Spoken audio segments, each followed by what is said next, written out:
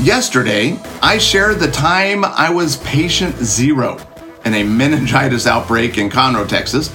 Today, you get to hear when I was patient zero at Kanakuk Camp. That's right, I've been patient zero twice in Branson, Missouri. It involves the first time I ever kissed a girl that I wasn't dating. And then it only happens as it can happen to me. So that's the bummer. I got to plug in my microphone.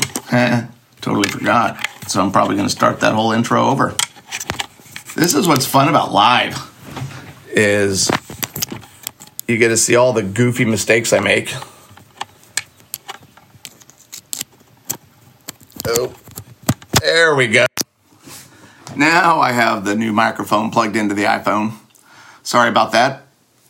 So, let's start over. Yesterday, I shared the time I was patient zero in a meningitis outbreak in Conroe, Texas.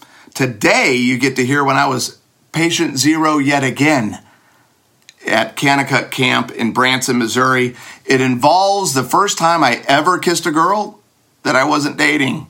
And then all blank broke out. So, it's the story of my life. I got a pretty fun family tip today, another game that I'm going to recommend, and then a new game that I've invented that I'm quite proud of. So I think you're going to like that as well.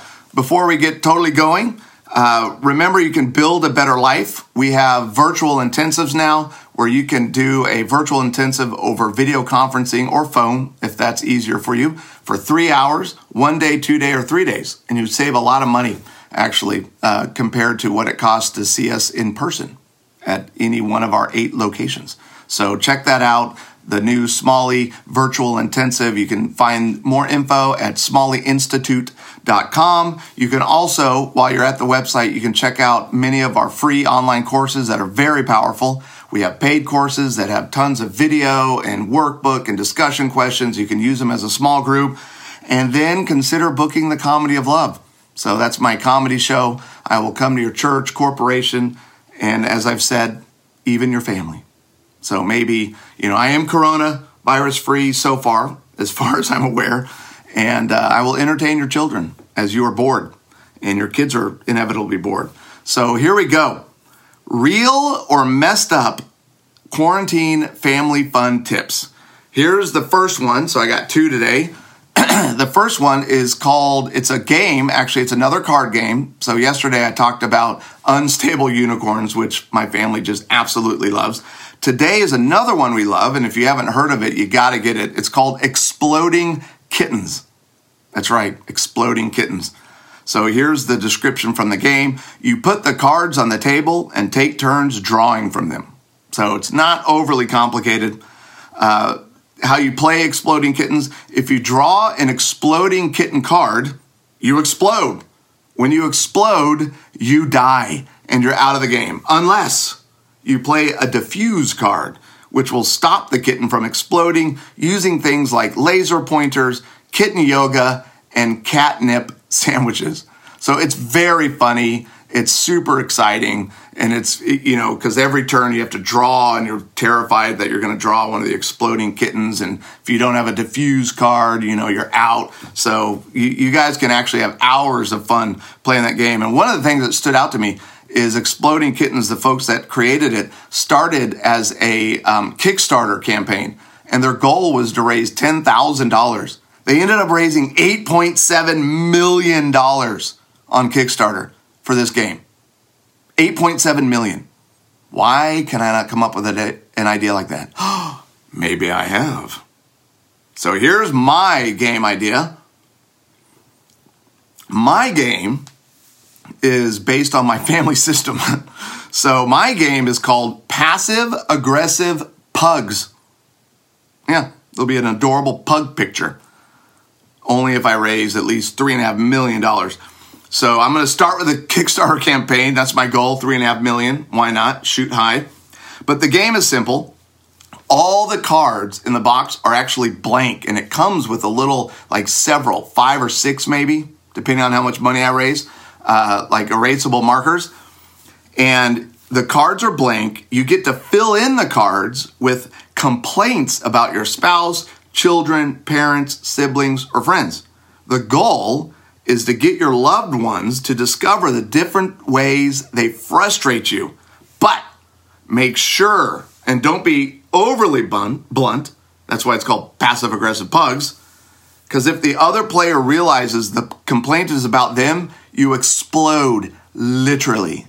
So there's high stakes involved in my game. Violence, death, passive aggressiveness. I think it'll be a lot of fun. So that's there's your real or messed up quarantine family fun tips for the day. I don't know which one you can tell is messed up. Exploding kittens or passive aggressive pugs. Take your guess. So now for story time. All right, so I was actually on the phone the other day with my dear friend, Dr. Peter Bigler, who is also my family doctor, who put me in a home quarantine a week before the state of Texas issued like the you need to stay at home order. And so I'm on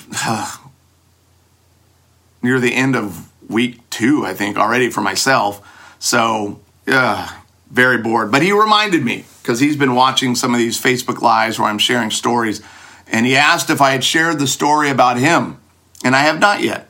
So this is yet just another way to show you what a moron I am. But Peter and he owns a ranch, ranch outside of Houston, probably, I think it's like an hour and a half north of, it's kind of by Buffalo, Texas. And he and I went one weekend. We spent one night in a trailer on the ranch because he didn't have anywhere else to stay.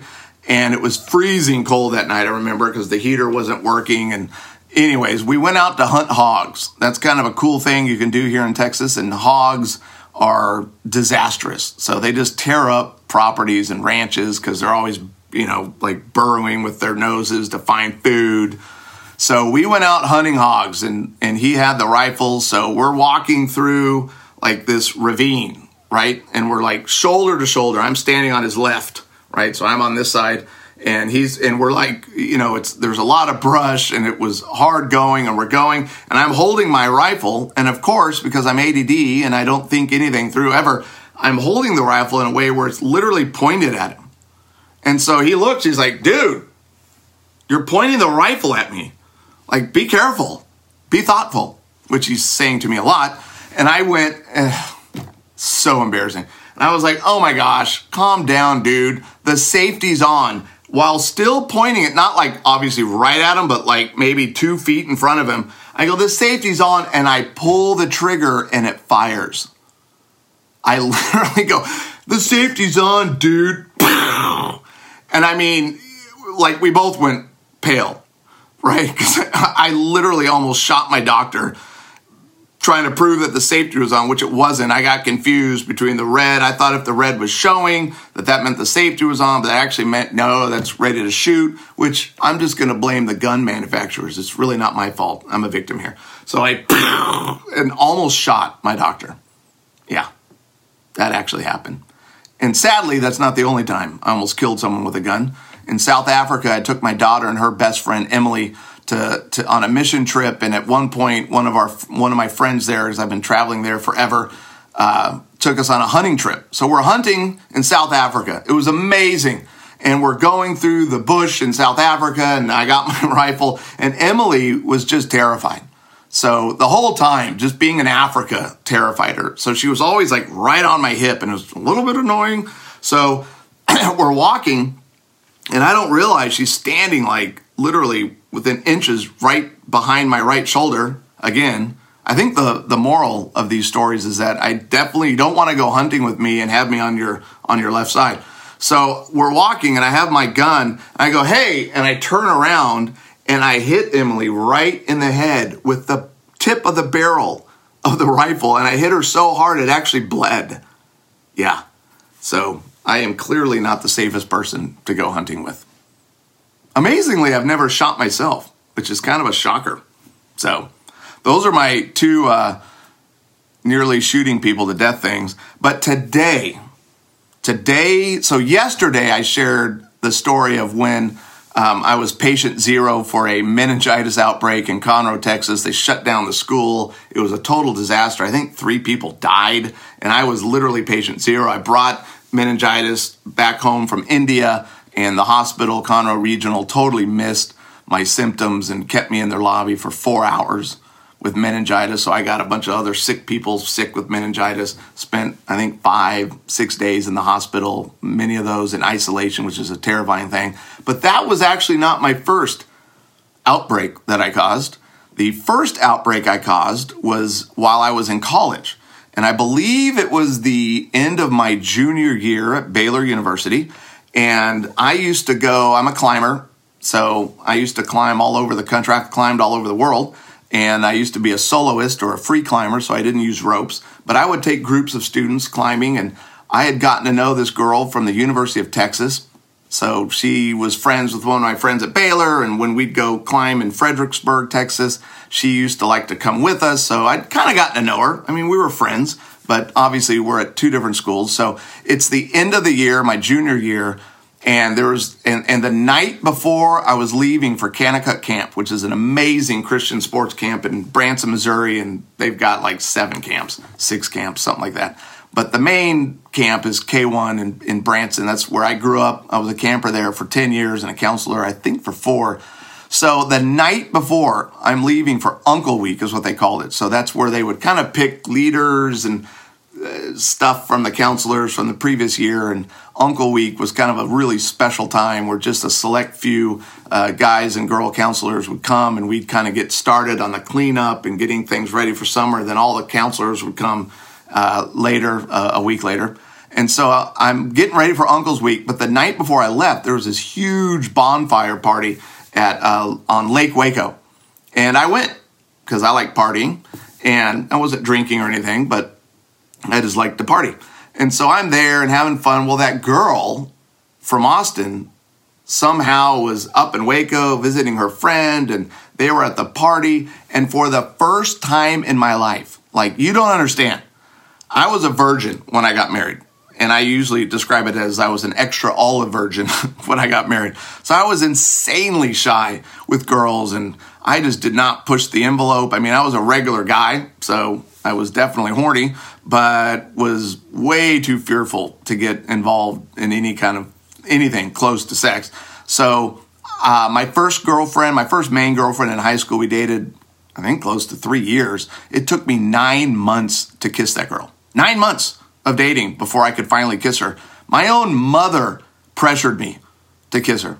And I actually gave her my first kiss on my birthday. And my mother was like, dude, you got to make this happen. Like, people have questions. They're wondering about you. I was like, fine. So that was actually a really embarrassing night because we had a great dinner. It was my first time to drive her. She was older than me. And we went out to dinner and had a wonderful evening, and I was terrified the whole time because I knew, like, this is the day. This is my birthday. I got to give her a kiss. So when I was dropping her off at her home, we were kind of sitting in the car, and I got out of the car, and I went around, opened her door. She's like going, dude, like, are we ever going to kiss? I mean, at what point are we going to take our relationship after 9 months to the next level? So she gets out of the car, and we're kind of standing at the front of my car, and it's dark. We're in the desert. And she looks at me, and she's like, so is there anything else you would like for your birthday? Like, anything at all? I mean, she is dropping heavy hints. I'm like, oh, I got to do this. I went, well, so I asked. I went, would it be okay if I gave you a kiss? She's like, absolutely. So I kissed her and was super excited, and so walked her to her house and said goodbye and thank you. This was a great birthday. And then I went back to my car, and because I'm a moron, I had been so nervous about giving her a kiss, I left the car on, the lights were on, and I locked it.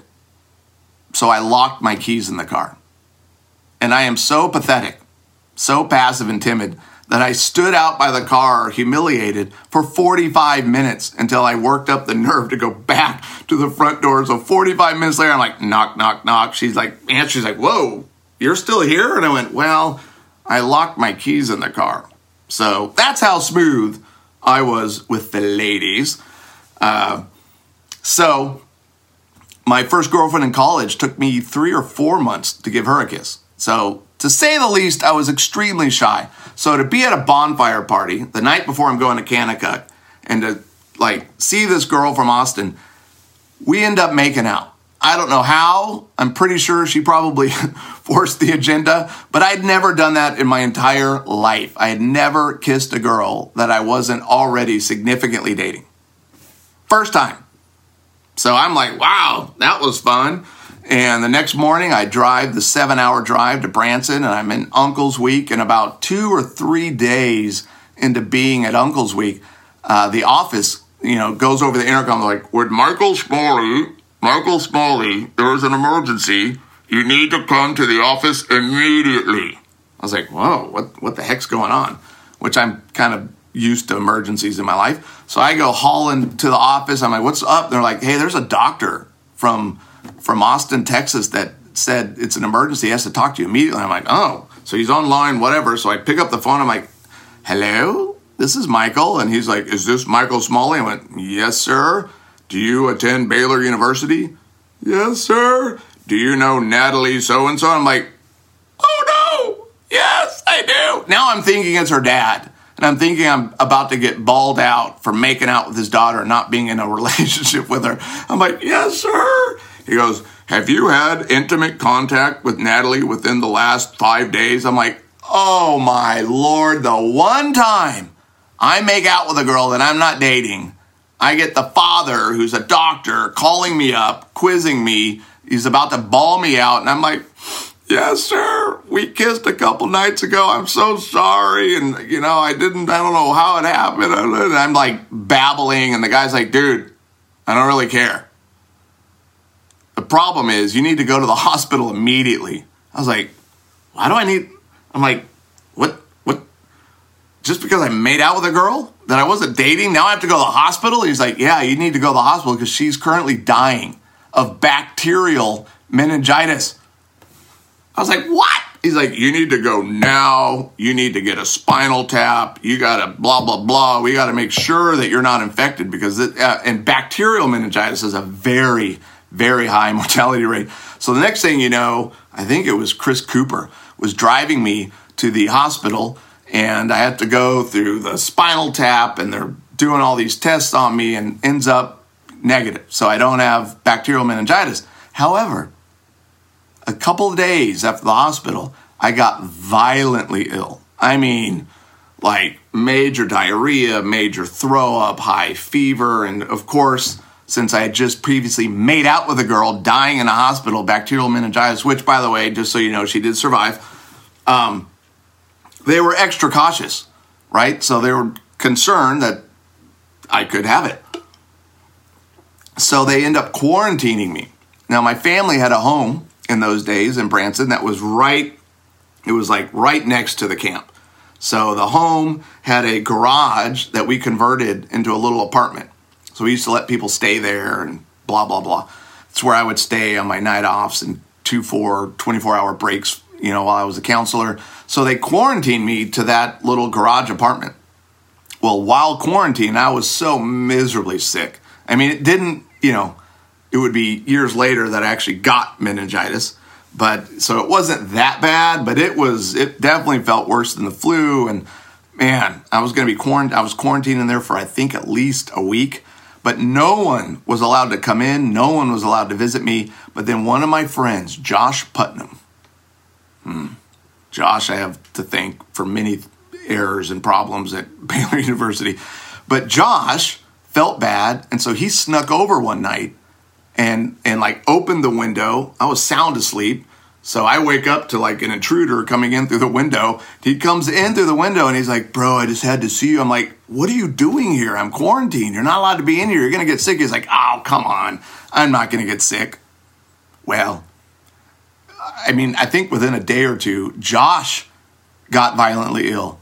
And before you know it, the sickness spread through all of Kanakuk, all the camps. At one point at K1, which is like the 6 to 12, 6 to 13-year-olds, 7 to 13. That's where I was at. So that was ground zero because I was patient zero. At one point on the boys' side, we had something like 180 boys that were all sick at the same time. My co-counselor at the time was Ty Heinrichs, and we had the little 6 and 7-year-olds. So we had the youngest cabin. In one night, we had 8 out of 10 boys puke in the cabin. Yeah, 8 out of 10 boys puked in the cabin. So, and I don't even find out that they're throwing up until like 12 or 1 in the morning because I'm being tapped on the shoulder, and I'm a heavy sleeper. So eventually the kid got me to wake up, and I'm like, Billy, what are you doing out of bed? He's like, well, Johnny's sick. So Billy was on the bottom bunk. Johnny was like on the top bunk.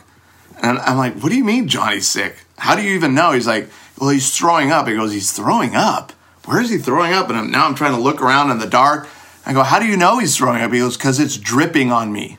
Yeah, that was nice.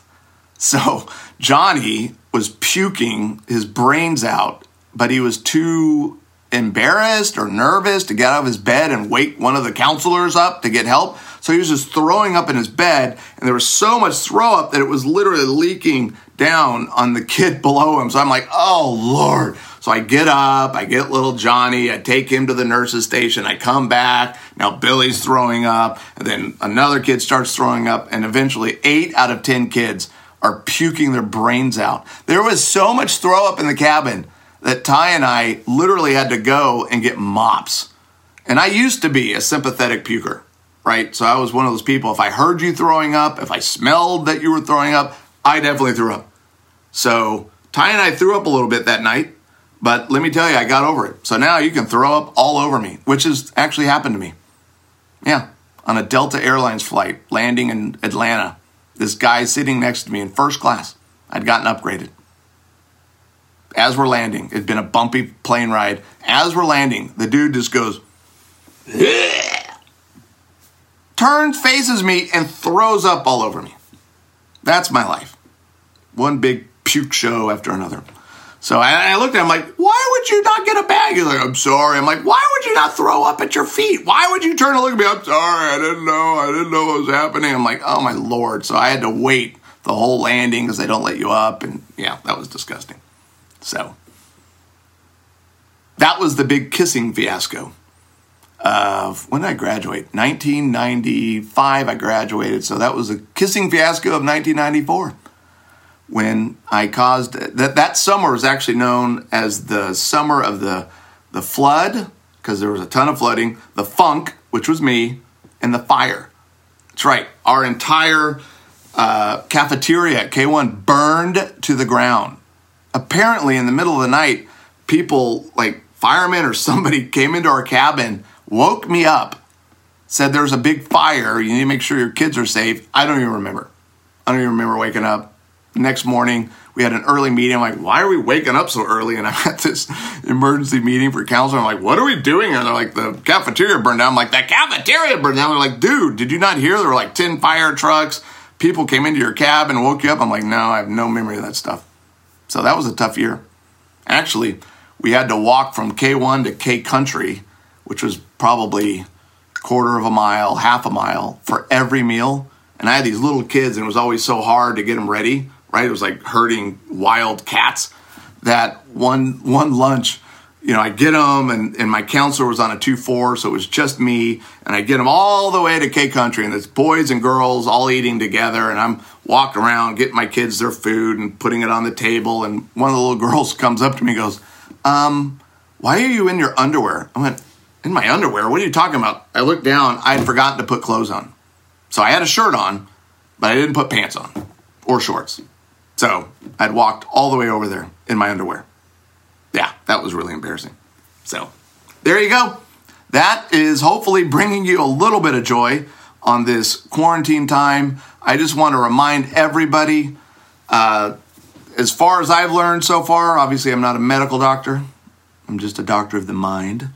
But the number one thing, keep those hands clean and don't touch your face. Of course, I constantly forget to keep my hands clean and use sanitizer, and I'm always touching my face.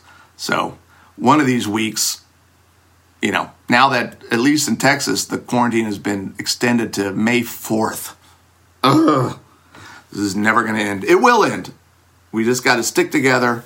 We got to keep in mind that God is in control, and our job is to love God and love others. So I saw a news story this morning where a guy trained his dog to deliver things to a neighbor who has, she already has a breathing disorder, and she's already kind of sick, and so she really can't go outside. So his dog actually delivers food and different things to this lady. So just find different ways to help the people in your community, but keep social distancing, wash those hands, and do not touch your face.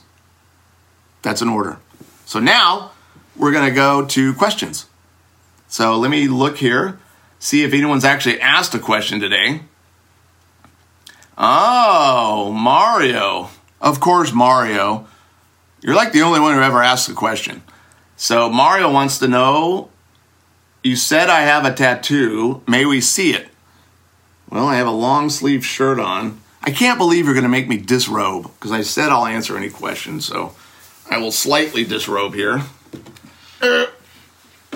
So it's right here.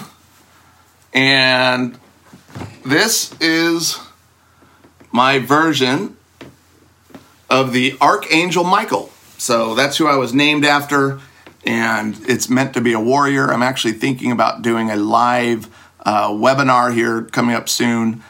The working title right now is The Kind Warrior, but it's sort of like men, we're being told not to be men in today's society, and we're constantly being demeaned and mocked and blamed for everything. And I think a lot of guys have sort of lost what it means to be a leader in your community, what it means to be a leader and the man in your home and with your wife and your children. So I kind of want to start bringing us back to here's what it looks like. We need to be a warrior, but we need to be kind, which is why I'm going with the kind warrior. So there you go.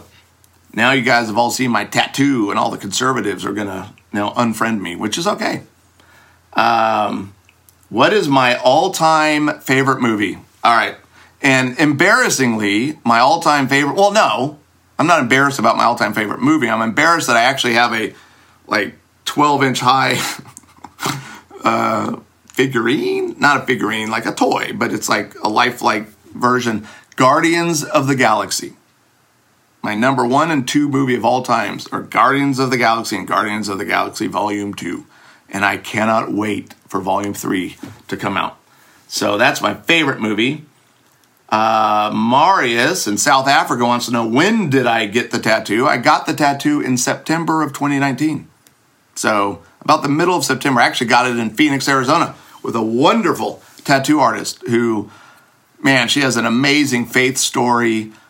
She became a Christian, I believe, either in her late 40s or early 50s, and had lived quite a rough life, was a lesbian, and living with a girl, and actually it was her twin sister who had been living as a missionary in India for 25 years that came back to the States finally and reconnected with her and led her to the Lord. And so she got saved, and now she leads Bible study for tattoo artists, I think, every Wednesday night at her tattoo parlor.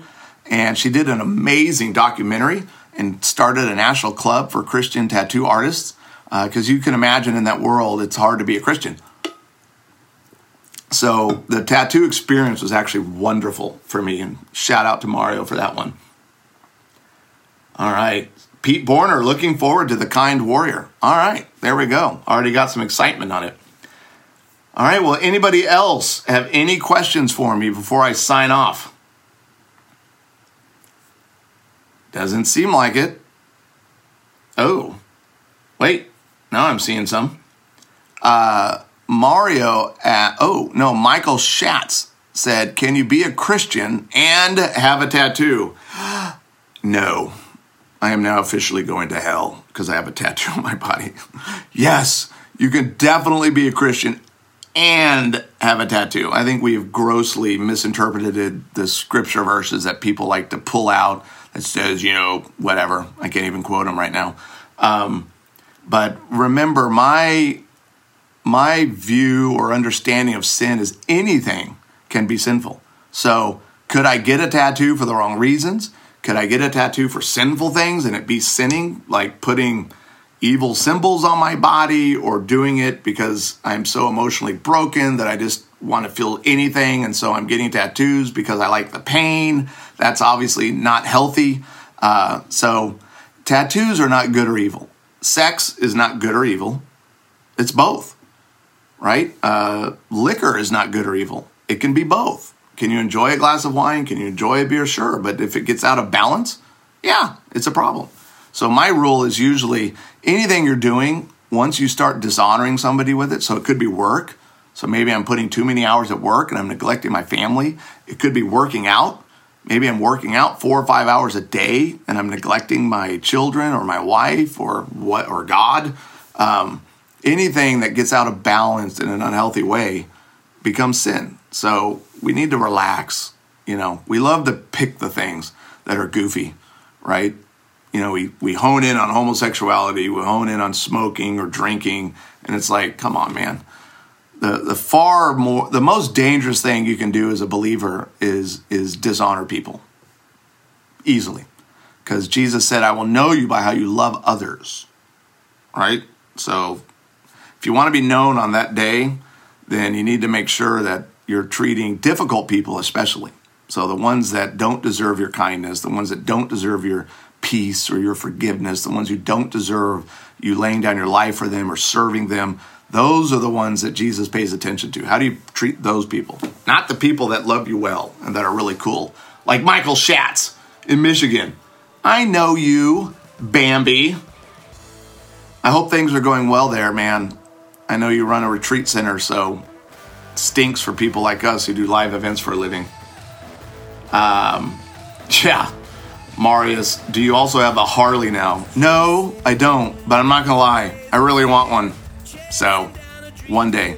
Maybe if I raise enough money for my new game, Passive Aggressive Pugs, then I can maybe finally get a Harley. All right, everybody. Well, I'm going to sign off now. Thank you for watching. Thank you for listening on the podcast. Keep safe, keep clean, wash those hands, and avoid your face.